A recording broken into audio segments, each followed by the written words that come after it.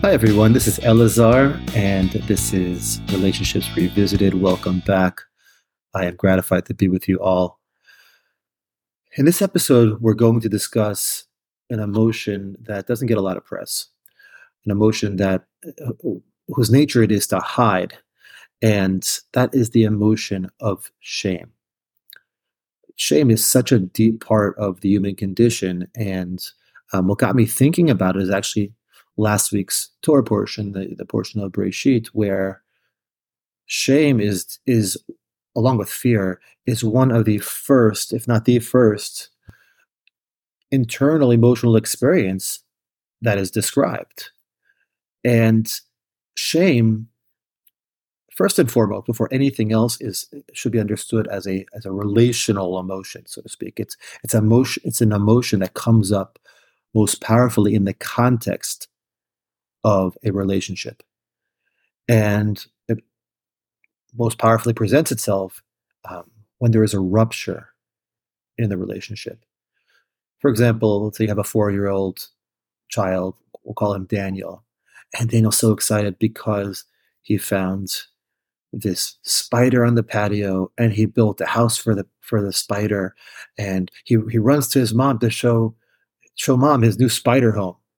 And mom turns and she looks at it and she's, "Ew, Daniel, that's gross." Or perhaps she just doesn't tune in at all. She's too busy, preoccupied. Maybe she's on her phone, or she's involved with something else, and she doesn't acknowledge him at all. In that moment, Daniel will experience the emotion of shame. It's the message is that he's not important, he's not wanted, and yeah, therefore I'm not enough. And that's what shame says. It's an experience of not enough. There's something wrong with me. And the behavioral expression of shame, how what then happens is that in order to protect oneself, this hurt, I hide. It's to move away from connection. It's to move away from relationship where I just experienced this rupture. Confusingly, though, shame does not always look like someone turning away, going to hide in a corner, closing the door, pulling the covers over their head. It doesn't always show up like that. From my understanding, it shows up in four general ways. Some are easier to detect than others. And I'd like to share those with you. I'm going to begin with the more obvious ways that shame can manifest, express itself, and then moving from there to ones that maybe are a little trickier. So, first off, like I said, shame's nature is to hide. So, the first way that shame expresses itself is concealing oneself from others. And that concealment does not necessarily have to be a physical one, like where I'm physically hiding. It actually more commonly, more likely, is going to be an emotional hiding, or you know what they call living small, not fully showing up in one's life and one's being. That's the way a lot of people experience it. It's like something's holding them back from putting themselves out there into the world with just fully embodying who they are, and like, to heck with it. This is who I am. Living their truth, so to speak. And the reason that shame shows up as living small is that because it's really, an attempt to protect oneself from experiencing that rejection again, that sense of failure, that sense of rejection. Um, and one way to do that is, well, if I don't put myself out there fully, then I can't experience a full rejection of my being because, well, only a small percentage of who I am is actually showing up. The rest of it is guarded away. So this holding back, this excessive censoring, this excessive filtering is the first way that shame will show up. Secondly, is an avoidance of, I'd say it's an avoidance of any intimate relational space. Like it's really, it's numbing, okay, distracting oneself with whether it's substances like drugs and alcohol, numbing with them, or distracting oneself, numbing oneself with compulsive activities like, and that could be video games, gambling, sexual activity, work, even exercise. Right? These are all ways that I avoid relationship, I avoid the place. that I have experienced pain before, and I engage. I get my pleasure, my satisfaction, not in relationships, but in experiences like that I can control, that I know the outcome. When I have a few shots, when I have a few beers, when I log in, I know what's coming. I know the experience that I'm going to get there, and it's going to feel good enough. And I don't have the threat of it going wrong. And this this then kind of becomes a way to avoid that hurt again, that shame, and that's the second one. So avoidance through numbing, distracting. The third way is attacking oneself. That shame can show up like beating oneself up, like this inner critic that is constantly saying you're not good enough. And the flip side of that is constant striving for achievement, for performance. Perfectionism is very much related here. I need to like show that it's not true. What I that the thing that I fear most is that there's something wrong with me. So let me show. Let me try and continue to build a case against that, and get feedback from other people that wow, I really am something. I really am, and that could even be I really am very kind. So people pleasing fits in here, right? Trying to do a kind thing, a nice thing, so that someone else likes me and is pleased with me, all to receive kind of a positive feedback, which guards me against what I fear, which is that I'm really not enough. And so this never enough tape kind of playing in the recesses of the mind motivates the person to be really an overachiever, a perfectionist, a people pleaser. So that's the next way that shame shows up. And finally, maybe most confusingly, shame can show up as attacking others, blame, criticizing others, making other people feel bad, trying to control other people to meet your needs and expectations. And this is the most externalized form of shame. And it confuses a lot of people because this often shows up as confident and domineering and self assured, when really it's an attempt because I don't feel good on the inside, because um, what my fear is that with other people, I'm going to feel bad about myself.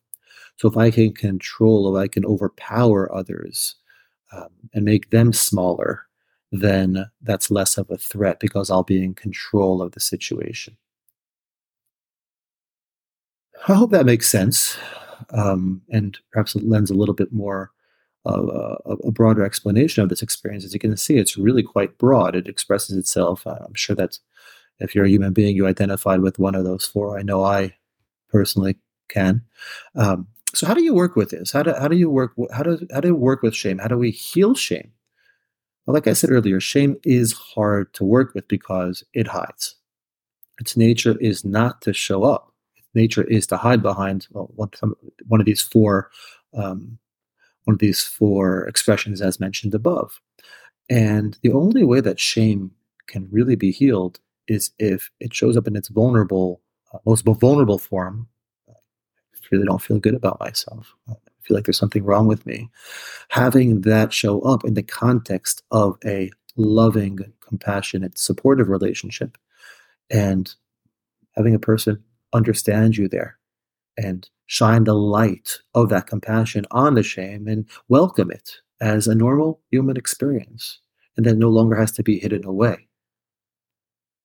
It no longer has to be uh, dissociated from, okay, to use a fancier word, right? I don't have to like pretend like it's not there because I can bring it out and you're like, yeah, I get you. I have that part of me as well. Tell me more about it. You know, that's where shame heals. And again, because shame is it, it was born in relationship, that is where it will be best healed. It's a relational wound that can be best healed in relationship. Certainly, it's understood. I think it's self understood that exposing shame, exposing that vulnerability to more harshness or rejection will increase it. And um, so, just to say a little bit more about this, if there's a relationship where it becomes safe enough for me to share with you my fear of not being enough, my fear that there's something wrong with me, that I'm not good. And that's why I constantly have to push myself, and I'm so ambitious, and I've come across as so controlling and even critical, right? Is because I really don't feel good on the inside. And if you're able to see me there and accept that and understand that, and you open your arms and you're like, I get you there. I love you still. I mean, that's also understandable. That's okay. And I understand why you show up like that because you're trying to hide from something that doesn't feel good. Now the light of compassion is shining on that shame. The shame kind of dissolves because it's no longer, it's integrated. I don't want to say it dissolves. It's better to think about it. It integrates. It's like a normal human experience when there's a relational rejection. Yeah, of course you would hurt if someone, you tried to show your spider home to someone that you loved, your most important person, and they didn't look at it, or they thought it was disgusting. Yeah, of course that's going to hurt. I get that. I've had those experiences as well. So when that is now integrated, because now it's acceptable, someone sees me and fully, well, now it's that now the part of me that I felt most worst. That's not good English. The part of me that I felt worst about is, and I had felt like I had to hide it away, is now being smiled at and accepted and loved by you. And that is really what Hashem offered Adam, Adam, with his opening after the sin, after taking from the tree of knowledge of good and evil, Eitz Hadas, Tov v'Ra. Hashem's opening to Adam is Ayeka. Where are you? Hashem was reaching to Adam, that at that point Adam was ready in his hiding place. And he was giving Adam a chance to re-engage, to acknowledge the relational betrayal that had taken place, that he had violated a boundary that was set up. And this was a loving invitation by Hashem to Adam to move back into the relationship and heal together. Now, unfortunately, because the shame was it was overwhelming, Adam continued to hide. He wasn't able to move into the light. He continued to hide, and what did he choose? He chose option number 4 above. Remember, option number 4 is he blamed. He blamed his wife. And he also blamed God for giving him a wife. He's a kafui tova. And unfortunately, then the shame and its contagion continued to spread to Chava as she had her own blame, blaming the Nachash, blaming the serpent, and so on. And so the story goes on, right? So that brings us to the present day, where shame it's currently still an unavoidable part of the human relational experience. It affects each and every one of us. And the only question is how skilled we can become to work with it, to be able to bring it into a loving relational context so that it can be healed, so the light of compassion can be shined upon it by another human being that we trust and cares for us. And as we said, it's then integrated, then is person becomes more whole. Nothing now is outside that needs to be cut off. And that is a very deep healing experience. So the best relationships that we're all striving for have lots of room for the vulnerability of shame as something we all experience, something that is understandable because we're all relational beings and we've all been hurt in relationship at one point. So allowing that to be incorporated and to be brought into the loving arms of your person is a very deep and wonderful experience that I wish for myself and all of us. And I look forward to seeing you next time here on Relationships Revisited. Thanks again for joining me here in the space between.